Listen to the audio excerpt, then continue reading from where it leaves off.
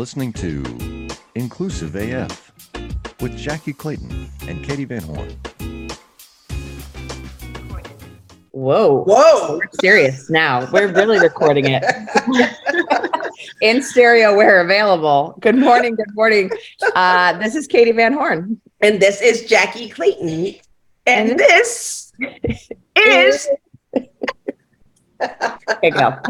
The Inclusive AF podcast. I should have had you go. I stumbled on it. Yeah. We are here this morning. It's a chilly morning in Arizona. I don't know about Waco, but it's freezing here. Come on. What's the weather? It's 49 degrees this morning when I woke up. That's freezing in Arizona. Yeah. Poor animals in my house are like, Mama, we're going to go back to bed and snuggle up. You do what you need to do. So we are very excited today. We have a friend here with us to share some great information and have a good conversation. So Sabina Mahmood is here with us, and we are very happy to have her. Sabina, do you want to introduce yourself, share a little bit about who you are? Yes, absolutely. And thank you. I'm happy to be here. It's 44 degrees where I'm sitting in New York, so it's equally cold. I did just move my car off the meter before this, so I'm defrosting slightly. But so like you said, my name is Sabina Mahmood. I sit as the U.S. pay equity leader for a company called GapSquare, which focuses on pay equity solutions for the workplace. So understanding truly what are the key contributing factors to pay disparities within an organization and how you can work to overcome them. A little bit, I'm sure we'll get into what that actually means, but a little bit about myself. So I joined GapSquare this year, specializing in pay equity and working with organizations to really draw the connection between pay inequity and wider workplace inequities, to think about the ripple effect that pay really has on the rest of the organization. Before that, I'm a data nerd, right? So my background is a bit more focused in sustainability and social data reporting in the ESG landscape. So I've previously led a product called the Bloomberg Gender Equality Index, which focused on supporting companies and identifying opportunities for development across 5 themes with respect to gender equity, and then in turn scoring and considering them for index inclusion, right? In turn building that business case for equality. So this evolves, right? A pay equity leader is a title that, what does that even mean? And I changed my description almost daily.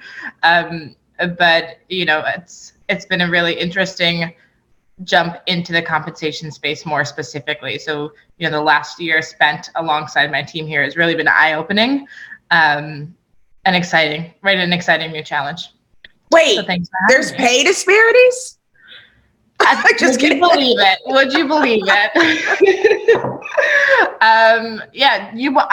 Honest truth is we've gotten that reaction, right? Clients will say, yeah, we've gotten prospects coming and looking at the product and saying, well, we don't have an equal pay problem. And it's okay, well, interesting. Then why are we talking? I think I'm so glad. I just smile knowing that at least I know there's someone in the world somewhere, New York in particular, that is working on this problem. It is so huge and pervasive. And I think we've gotten to a point where we just can't turn a blind eye anymore. I would love to know, was there anything shocking as you got into this work? I'm always asking, was there anything surprising that even while you knew that they were pay disparities, but things that you weren't expecting in some of the research that you've done? It's a great question, and you're exactly right. No, I'm glad to be working on this, and I will say, I'll be honest with you. When I was working in the capacity of the Gender Equality Index, there was a subsection that focused specifically on pay.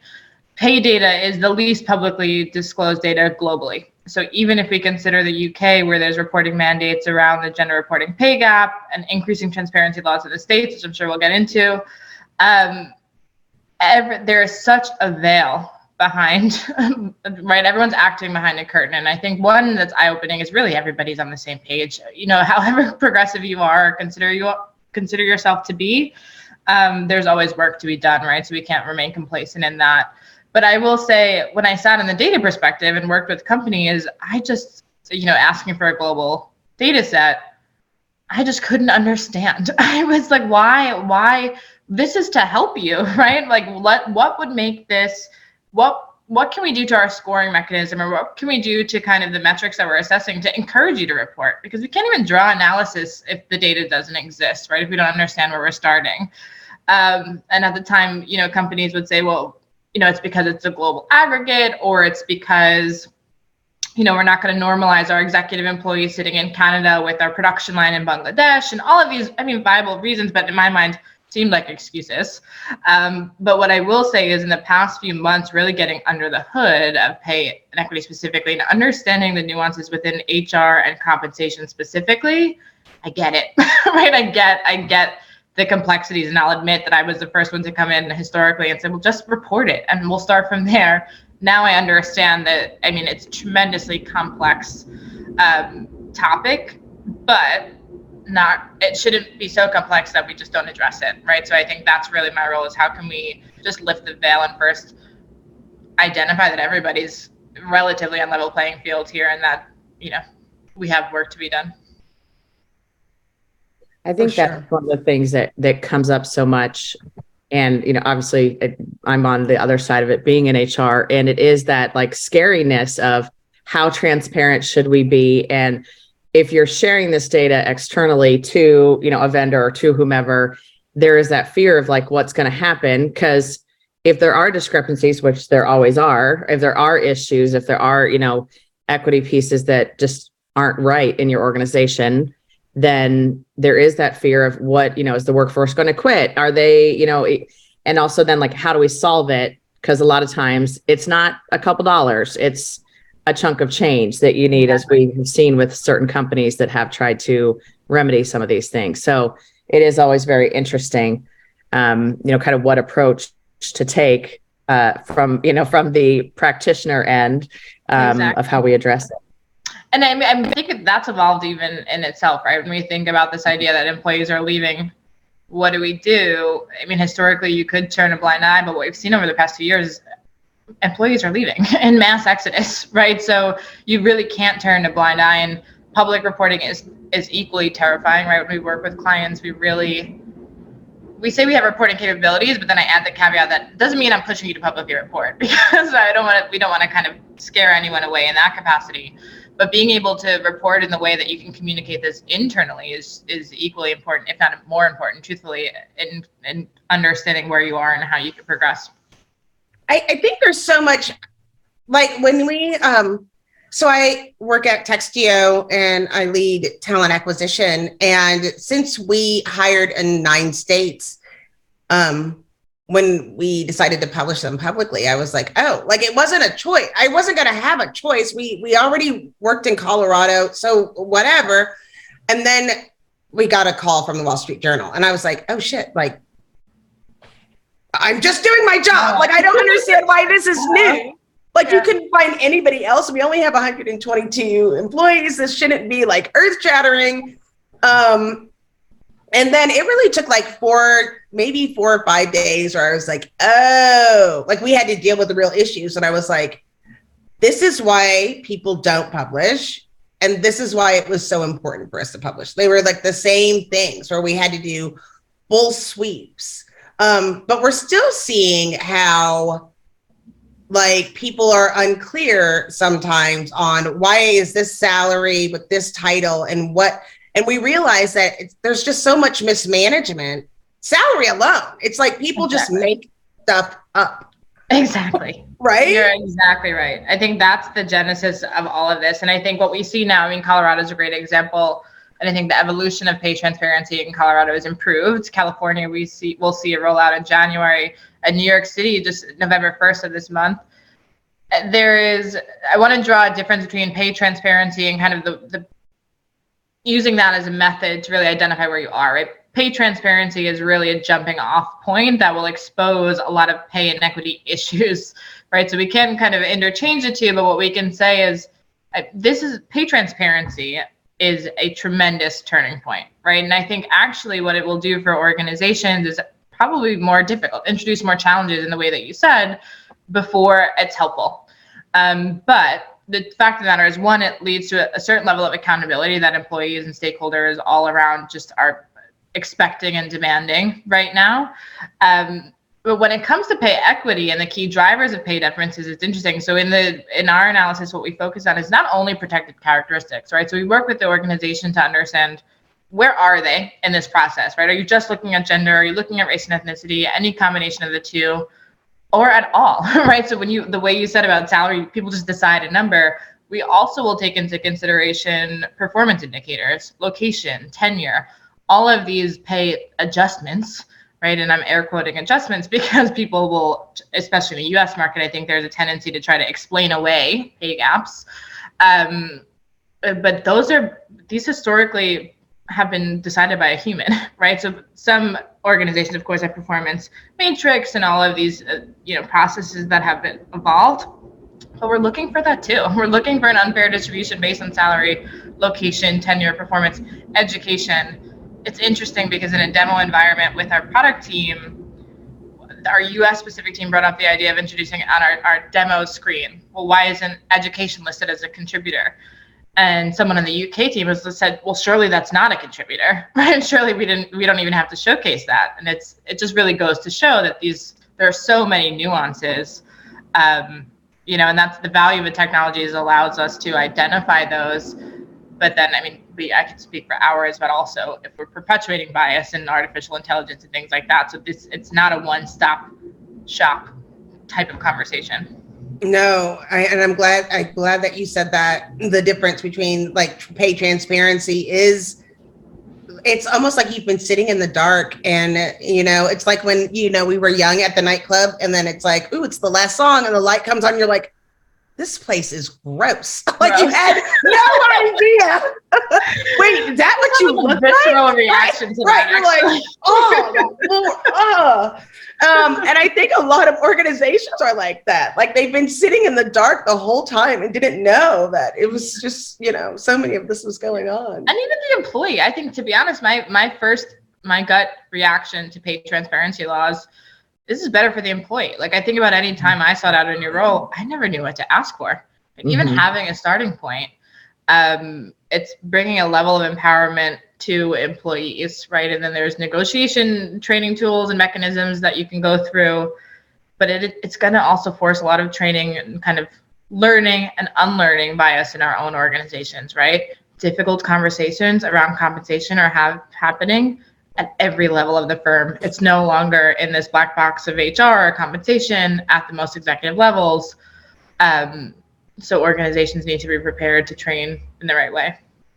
I think that, I think when we talk about pay negotiation, a lot of times we're thinking about the candidate, but I think it's also the recruiting team because, and I'll give you an example. This happened a few years ago where I had a recruiting leader, and he came to me like 3 times as I was hiring for an HR business partner. She keeps negotiating. She keeps asking for more. And I was like, okay, that's good. Like, that's what she should be doing. And then it like dawned on me, and I asked him, would you be this like frustrated if this was a man negotiating with you? Because I know you actually like to negotiate. This is like one of the things that he loved doing. And he kind of like sat back in his chair like, oh, shoot. Okay. And then he, completely changed his like mindset. Yeah. I'm like, and it's not intentional, right? We're kind of trained, and that's where the unlearning comes in, right? We're trained to accept a certain standard or accept a certain trait, and it's just not the case. And I think I mentioned this, Katie, we've had some conversations before. I think I even said in my last role when I was applying for a new job, the 3 people I called 2 male mentors. Actually, the first person I called was my dad, right? And then I called male mentors, and then I started to think, and then my brother-in-law, and I started to think like, well, I didn't even call my sister. I called my brother-in-law, right? Why, there's something about this here and kind of the level of confidence. It's just different across men and women. And I think there's a real opportunity here, to bring that to light. And it's also, I don't know if I'm allowed to do this on this platform, but can I ask you a question back? Because I'm curious, right? When we think about recruiters, I know, especially with pay transparency, let's take New York, for example. I don't know if you've seen the past few weeks. Employers have been publishing pay bands, $100,000 ranges minimum, right? One single job can range from 110 to 220. Well, that's not really useful for anyone. And I imagine a recruiter would want to offer the highest end they could to kind of close that deal.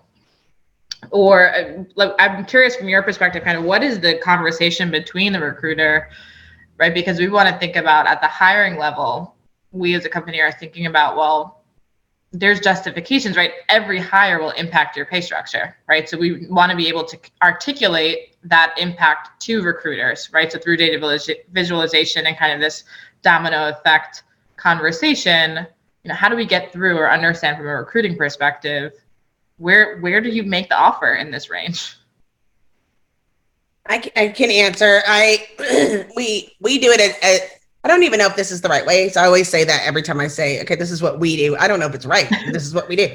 So there's no right answer in this. One thing that I thought was really great, like when understanding the bands, was understanding that this was the lifetime of the role, which I appreciated because it meant you didn't have to all of a sudden be a good manager. We all know, we've learned at this point, hopefully, some people are still in the learning process, that you can, some people are happy in the role that they are, and they aren't good at leading people to get additional salary. So it explains the salary for the band.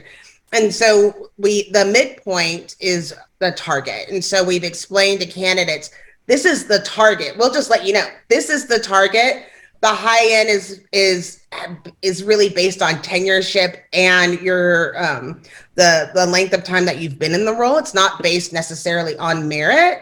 And so we try to negotiate within the midpoint because this is the range for this job title. So the midpoint is the same salary of everyone that has that same title. And we're also willing to walk away just because we don't want to have that. We let people know that this is because of pay equity, that's where the salary lies. And so we'll walk away from candidates. The recruiter gets mad at me, the hiring manager gets mad at me, the company gets mad at me. But the alternative is, unless you want to give everybody a $20,000 range, then we can give him a $20,000 range.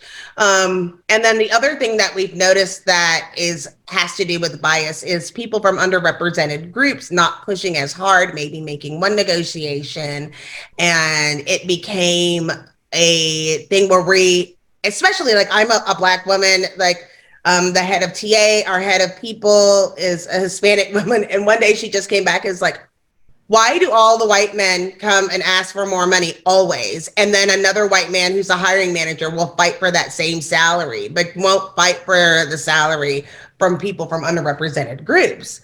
And I was like, it's because the people from underrepresented groups historically aren't asking.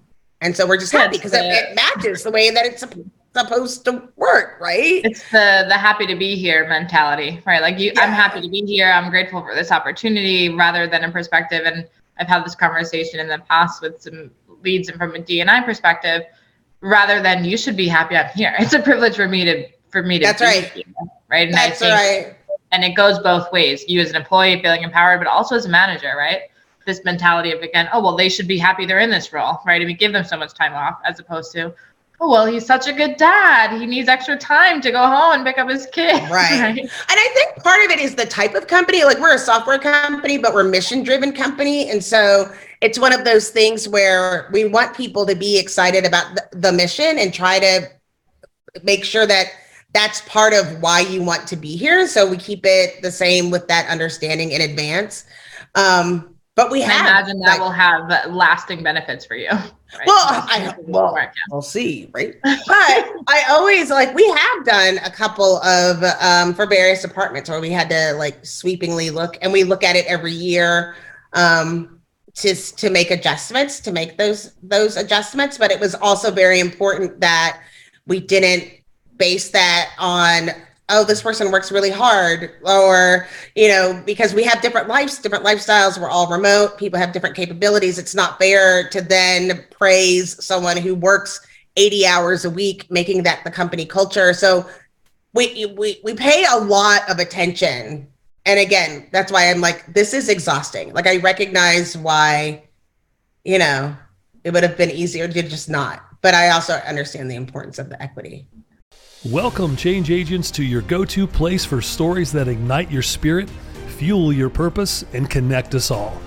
We believe in the incredible power of the human spirit, its boundless resilience, and the inspiration it brings to our lives. On the Driving Change podcast, we'll journey together through the extraordinary yet very relatable experiences of some of the most amazing people on earth. Our mission? That through these stories we might just spark change within you and awaken a newfound motivation to harness your unique gifts to make a real difference in the world. So get ready to be inspired and join us on this incredible adventure. You can find the Driving Change podcast on Apple Podcasts, Spotify, iHeartRadio, or wherever you love listening to your favorite podcasts. Well, and I think, Jackie, that you make such a good point that I think one of the things that companies are challenged with is, we're looking at this pay equity, and unfortunately there's this, finite number of dollars that you have every year to spend. And so it is the person that's the noisiest, the squeakiest wheel that normally gets the attention. And unfortunately, that's just, that just builds more issues kind of down the road. And so I think that's also like a point that folks need to be aware of is it's not a one and done. It's an ongoing conversation. And so, like you said, looking at different departments, looking at different cuts of data, looking at different ways to think about why is this happening here or there or whatever? Because I think that's a lot of times people will do this pay equity analysis and they're like, okay, we're good. Everything's fine, moving right along. But then you scratch it a little bit further and you're like, oh, no. From a diversity standpoint, I bring that up a lot as well, where people will say, oh, we're 50% male, 50% female. And I'm like, no, we have to look at the salaries. Are we paying 50% male, 50% female? And if not, we need to balance that out and make sure that those things, that's fair. But I do want to make sure that something that I didn't know when I was an individual contributor, and I remember when I figured this out, someone has decided on a number for these roles. So a lot of recruiters think that, oh, they're asking for this money. No, it's been budgeted that it would be no more than this salary. And so it's more than hiring managers are the ones that are usually shocked when we're like, we cannot pay this salary. And that it is, there's a lot more hands than the head of payroll, the head of HR, the recruiter. There's a lot of pieces to equity and a lot of players in order to get this right. I think budget is the most realistic approach to this all, right? The money just doesn't, for lack of a better term, money just doesn't grow on trees, right? It's a fair limitation. And I think it's twofold. When you think about it within HR specifically, and I guess most closely in diversity, equity, inclusion, when we think about budget cuts, even aside from talent acquisition as a whole, right, these are the two largest areas that are first to get the largest cuts, right, in terms of the time of what we're experiencing right now, right, in terms of recession, or looming recession. I don't know if we're officially in a recession yet or getting there. We'll see. But so initially when I started in this work, it was always about building the business case for equality. And I shouldn't have to do that, right? I shouldn't have to say more than, why are you treating people unfairly? Let's fix this. But the truth is, when you think about ingraining this as a business strategy, budget appears, right? And maybe it's not the budget we need, but it is, if it's ingrained in a business strategy across all of your teams, not just isolated in HR and isolated in DE&I. If you have a team dedicated to DE&I, right, that money, once you have a business strategy, money kind of, yes and no, but money will come into play. But so I think it's important in accepting, kind of understanding, like, yes, there is parameters there. And I think a lot of the work that we're doing and focusing in terms of the data presentation of all this is being able to show the impact, show a recruiter an impact that offering this amount of money will have on this wider strategy. If we offer this, we have to give up that. And kind of drawing the relationship to a larger equity initiative, right? When we think about layering in not only pay structure, but how does that influence representation, right? You use the perfect example. You can, until you kind of divide, and I like the quartile example. Sure, if we look at representation of men and women across quartiles, pay quartiles specifically, you'll see that distribution skewed. An interesting data point that I've looked at in the past that I really like focuses not only, okay, talk to us about your quartile distribution talk to us about your percentage women in executive roles, and then talk to us about your percentage women in the top 10% compensated roles. And what you'll see is they might have a 50-50 split of C-suite executives, but they certainly do not have a 50-50 split or a fairness across pay when you think about that top 10 compensation band. So it's really interesting to overlay some of these themes, right? Not to just look at one number. Well, we have a 50-50 split, we're fine. You have to look at it as all interconnected. Absolutely. And I think that's one of the things, I want to dig in a little bit on, on the ESG piece, because I know that was your baby at one time. And, I think this is the piece that's also interesting, that it's no longer just hey, we want to know this data, but it's also, what are we doing with it? And how does that impact our reporting capabilities, all those things? I'll be right back. No problem. I'm like, go ahead and respond. I think, yes, no, ESG is definitely still, I like to think it's still my baby, but listen, ESG is getting a lot of slack right now because there's all of, publications around, is it greenwashing? Is it pinkwashing? Is it whitewashing? How are companies holding themselves accountable? How are we standardizing this? Those are all fair pushbacks to this ESG agenda. But I think it's the pushback that we need to move towards standardization and move towards, a space where we're really making decisions around impact. With the ESG agenda specifically, I'm just trying to think of the best way to articulate it. With social data, when we think about ESG and public reporting, there's absolutely companies that are saying we have a pay gap and working to close it, right? When we think about an annual report, a sustainability report, diversity, equity, inclusion report, all of these filings that are becoming ever present in the market, very few are getting into the detail of what that is or explaining how they've come to that calculation.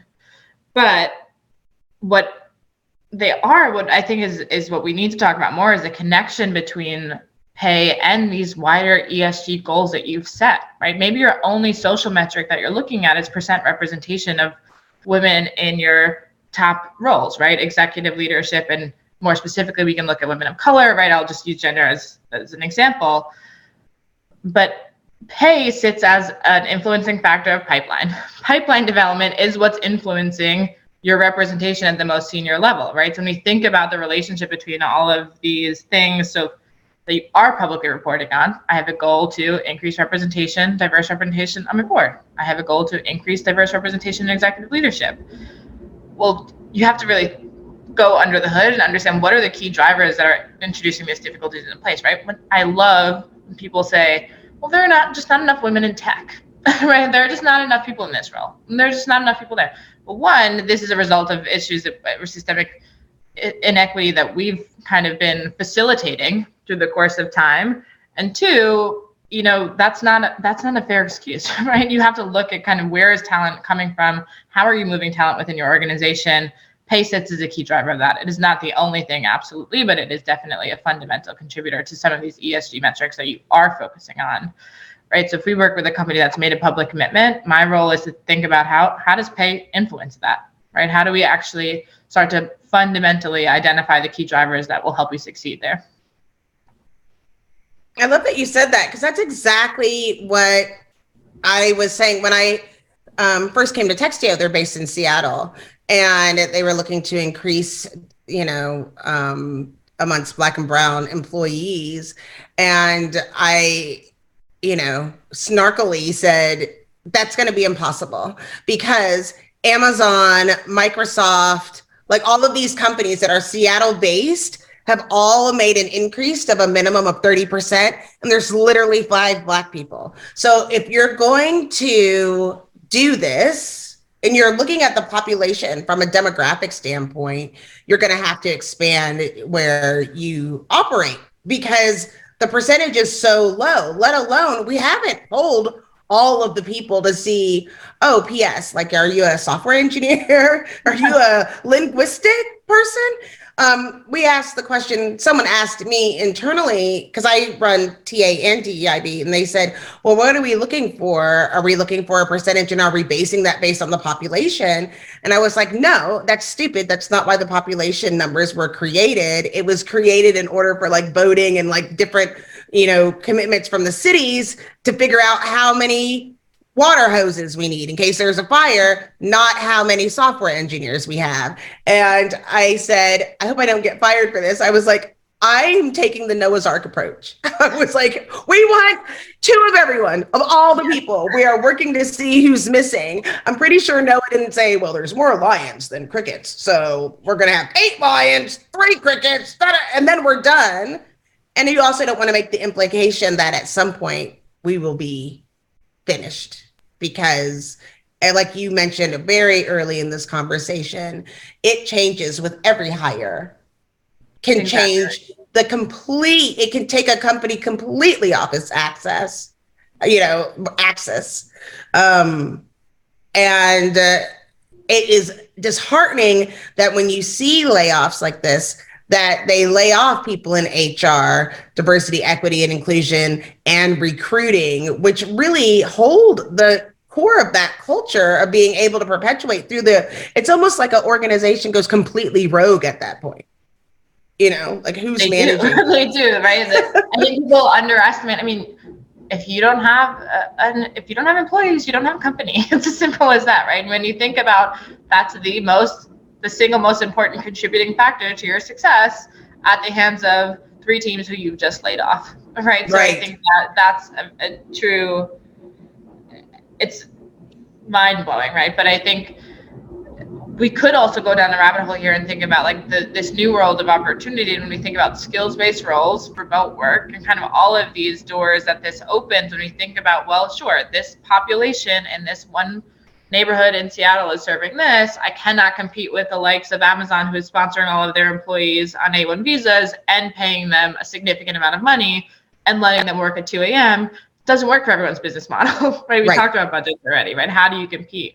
But I think there is a tremendous opportunity. And again, this is like another hour's minimum worth conversation when we think about skills-based roles, and this evolving conversation around skills development and remote work is just, it's proving that that's not the case, right? It's not that this talent doesn't exist somewhere. It's that this talent hasn't been fostered or supported in the way that it needs, right? There's significant opportunity gaps across underrepresented groups at the forefront of the hiring process, right? So it just goes back to, you cannot look at all of these factors in isolation. They are so interconnected and need to be treated that way. So Sabina, share a little bit more about like what your company does when you come into an organization. Where do you start? What do you work on with them? How do you help support the HR team, the finance team, the leadership team? What do you all do? It's a great question, and I'm glad you asked, because I probably would have gotten a lot of slack if I didn't bring up what my company does. But so GapSquare itself is a software. So software is a solution that fundamentally works with organizations to help. It utilizes machine learning and artificial intelligence to identify those key contributors to pay discrepancies in the organization.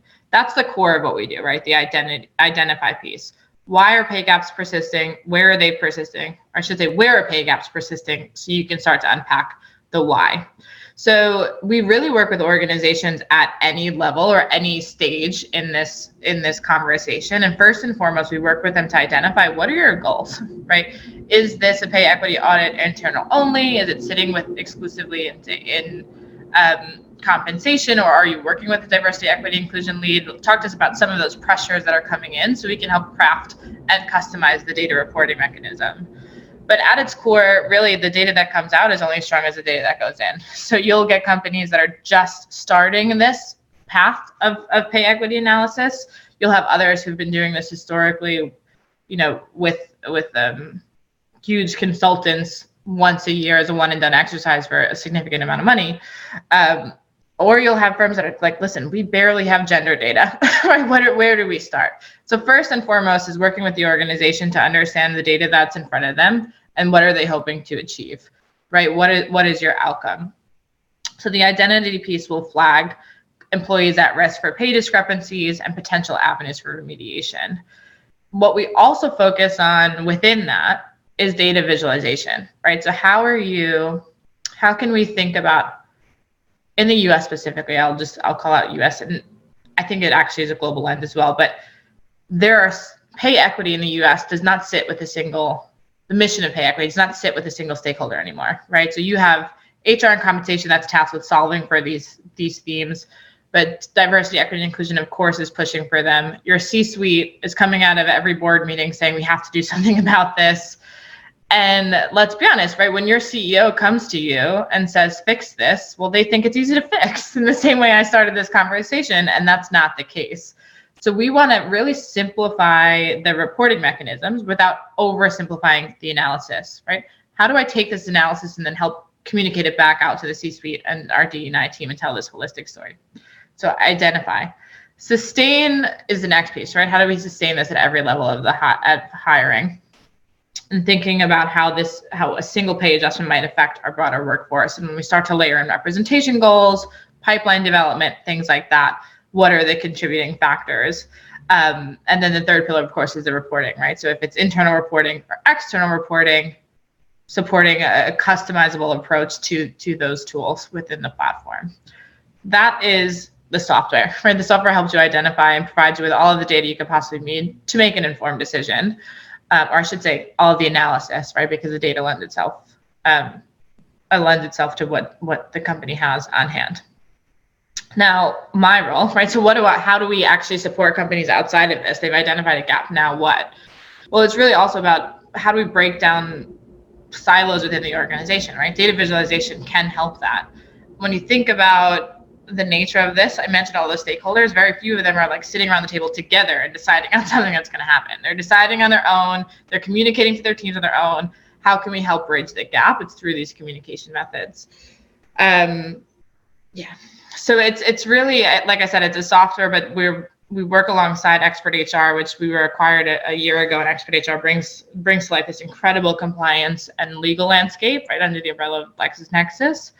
Right, so really there are legal drivers, there are talent drivers, but like I said, it's really fundamentally identifying at the face value what is influencing pay, so you can focus on what we do about it structurally, right? And really, what are the key drivers? Maybe it isn't a protected characteristic. Maybe it's my pipeline development, right? Maybe we're just hiring for the sake of hiring, right? That's obviously not what we're advocating for. So, it's an exciting tool. I think it's. I'll pause because I can go ahead and go on and think about, data is not the only solution, but I feel very strongly that it is a critical piece of the puzzle. I have to stop. I think we were listening. Yeah, we could listen for hours. Here, so we're good. Both of us are like, I get carried away, and I drink a lot of caffeine, so I have to stop myself sometimes. Well, I want to call out one of the things that you're mentioning, and I think we talked about this briefly.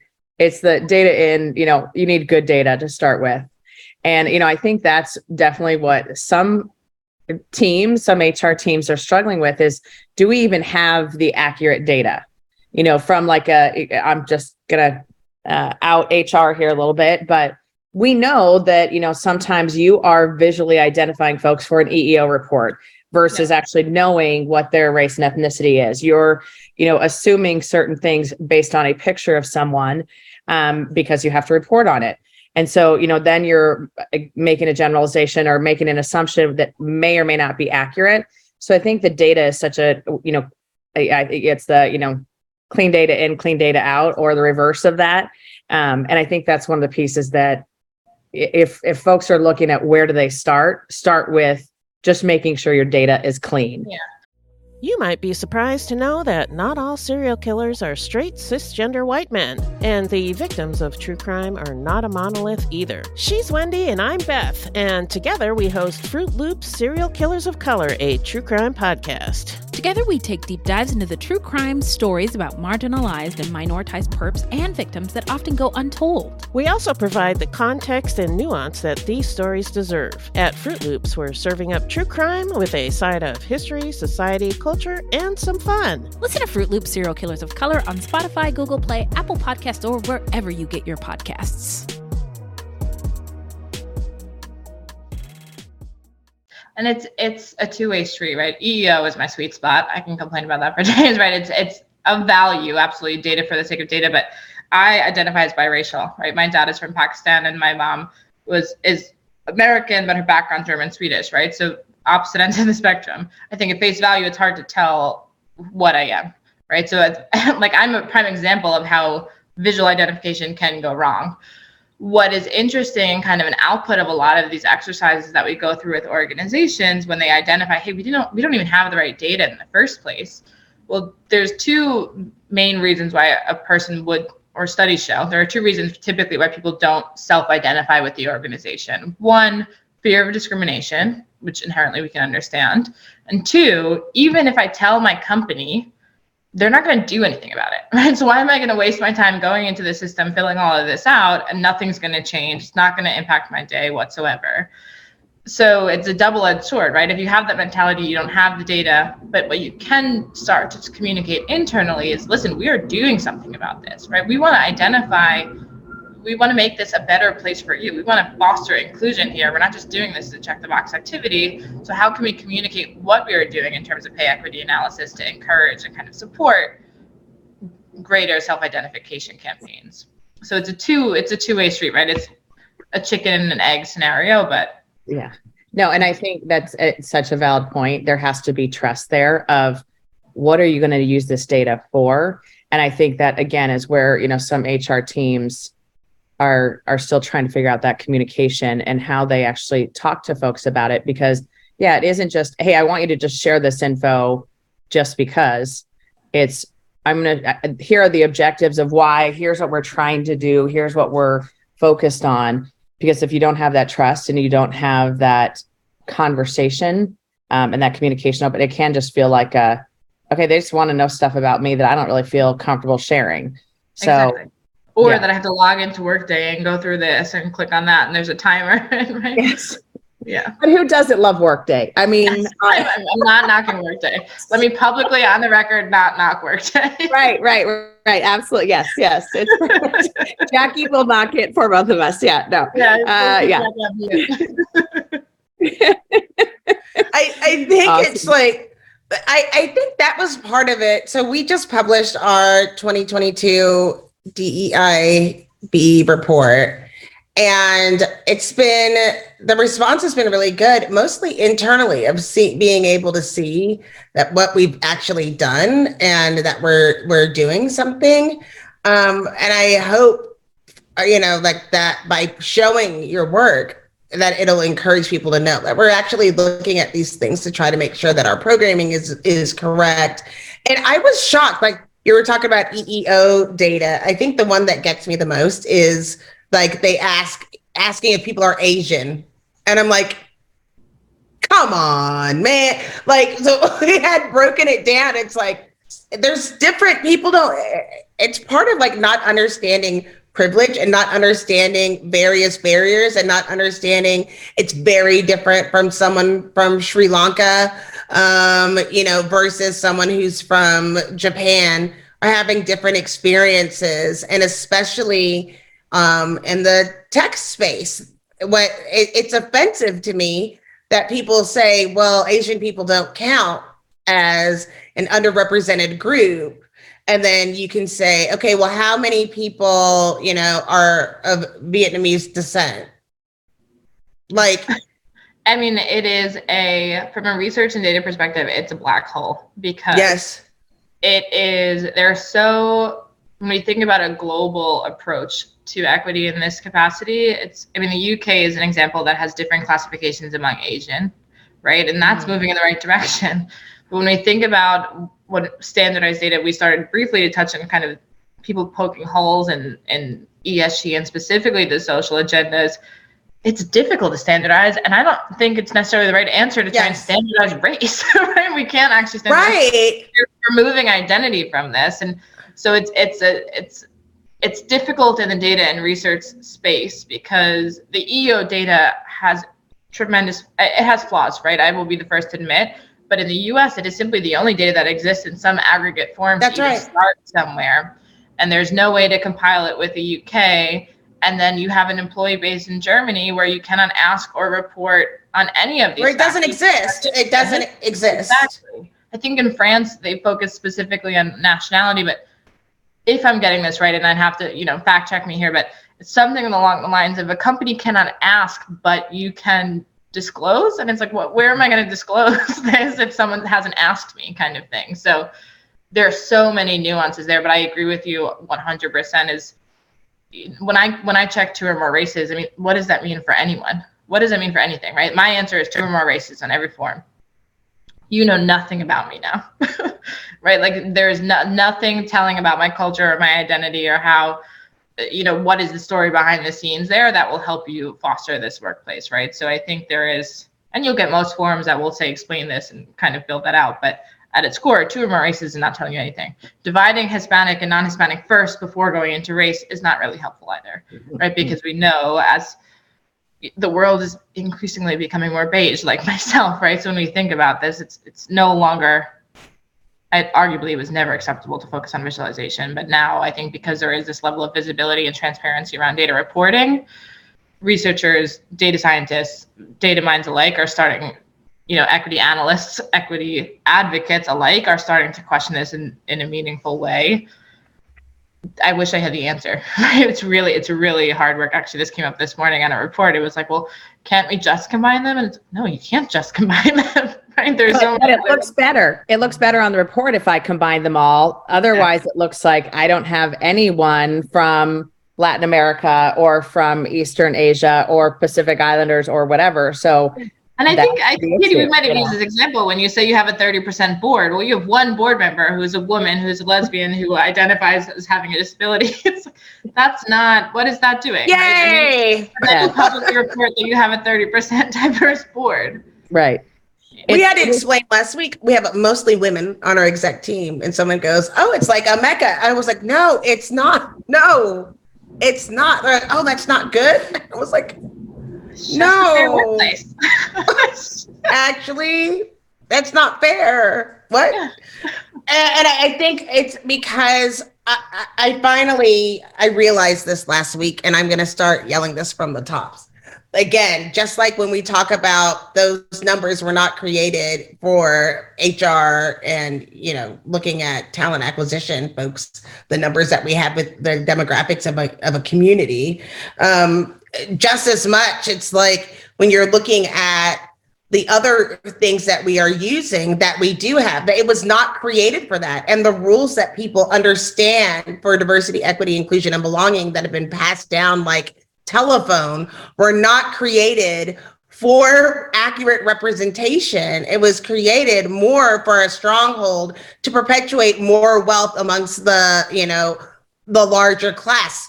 And so that's what that was created. And so when I say I hesitate to share my information because I know that nobody's read that before and they're just looking at it like, what is this? And I was like, I just can't get, people don't recognize that the way that you've been taught has actually been incorrect and was not made for this work to be more equitable. It was made to make it unfair. Even going with how you look at people to bring to your organization. Is it legal for you to be able to say that you need more women on your team? Yeah, actually, if I can look and show historically that this has been an impasse for women, then it shows that and we're trying to correct it. That's the law that nobody talks about. Yes. Mm-hmm. I don't even want to add anything to that to take. I want, you could just end on that note, right? When we think about right, mic drop. Just kidding. Yeah, mic drop. No, I was gonna say mic drop. Seriously, anyone who's in this space, right? We've seen so much of the conversation as what COVID has exposed, or what the death of George Floyd or murder of George Floyd has exposed. It really just brought to light what anyone in this space or anyone who identifies from a protected class really has been managing and fighting against for ever, right? Mm-hmm. So it's like you said, it's exposing a systemic issue that has been here for centuries to a historically privileged group of people who had the luxury of turning a blind eye or pretending it didn't exist or not even knowing. And I think I would say even most people, I like to think it's not even necessarily conscious. It's this system that you talk about, right? It's a inherent foundation that needs to be completely altered and addressed head on. And I think it starts with having difficult conversations, and ideally you get to a place where those are just conversations, right? And I think coming from a place of seeking trust and listening, right? You don't have to always answer everyone. Someone is coming to you on your team and saying, hey, I have this issue. It's not okay, but it's just okay. How can we support you? How can we help with this, right? It starts at the core of anything, right? I'll sit here and I'll talk about data all day long, but at the core, we are talking about people, right? We cannot separate the two. We have to always identify that this is a people matter more than anything else. We just need to treat it as that, right? There's a combination of people and data that can actually move us in the right direction. Awesome. All right. We're going to end there. Well, we're going to ask our last question, I guess I should say. We will be having you back because there's, like we said, probably 7 more hours of stuff that we could dig in on. And the next time we see each other in person, we need to probably all go have cocktails together and discuss this even deeper. Yes. So last question we like to ask all of our guests is, what is one thing you want to make sure either people heard, or one message you want to just kind of shout from the rooftops for folks that are doing this work, are thinking about this work, whatever it might be? Sure. There's so many things I could say. I think without sounding too pessimistic, you will get it wrong, right? There is a high chance that you will get something wrong, and that is okay, right? We cannot let the fear of doing something wrong or something being, insensitive. I think, of course, we want to treat everyone with respect and approach the conversations with respectfully, but understand that you will get this wrong at some step of the way, along some step of the way, and that is okay, right? That is actually the majority of people, not the minority. So fear should not be standing in your way, right? Fear of exposure. I mean, Jackie used the example of it exposed a lot and it helped a lot, right? It's not a black and white topic, for lack, no pun intended, but it's really, it's as simple as that. You have to start somewhere, start anywhere, and it'll move you in the right direction. Awesome. Jackie? I like that. I think I want people to take away that this is a multi-layered approach. When we're talking about some things we can encourage that you can do on your own. Pay equity you cannot do on your own. And it really is going to take creating a safe space for everyone, because you are going to be dependent on multiple departments' data and sharing that information. And so it's going to require building that muscle of having those conversations so that you can get access to all of the data so that you can make wise choices. Or you could just call Sabina and use the software. No, well said. It's breaking down those silos, right? Yeah. I love to pull reports and then send them off to the abyss. I'm sure every employee loves that. But that's not what we're advocating for here. Right. I would add kind of to what you both are saying. I think the one piece to remember is that pay equity touches every piece of the candidate experience, from recruiting to development to all of the things. And it's something that isn't a one and done. It has to be a continuous conversation. I think that's something that is scary. And to your point, Sabina, it feels very overwhelming. And Jackie, to your point, it isn't something you should try to do on your own. So, getting experts that are, into this and love this information and want to play with the Excel sheets or whatever, whatever it is such a critical piece to doing this the right way. And even, what should you pull in when you think about total rewards? What should you pull in when you talk about all of the things? It's very complicated, and it can be very, very overwhelming and scary. And get a therapist. And and therapy. And bottom line, we all need therapy. All right, awesome. Well, Sabina, thank you so much for joining us. This has been awesome. We really appreciate it. And we will share your contact information in the show notes. And definitely, if anyone wants to get in touch with Sabina, definitely do that. It's great software, and it's definitely something that's helping organizations. So this is Katie Van Horn. And this is Jackie Clayton. Bye. Bye.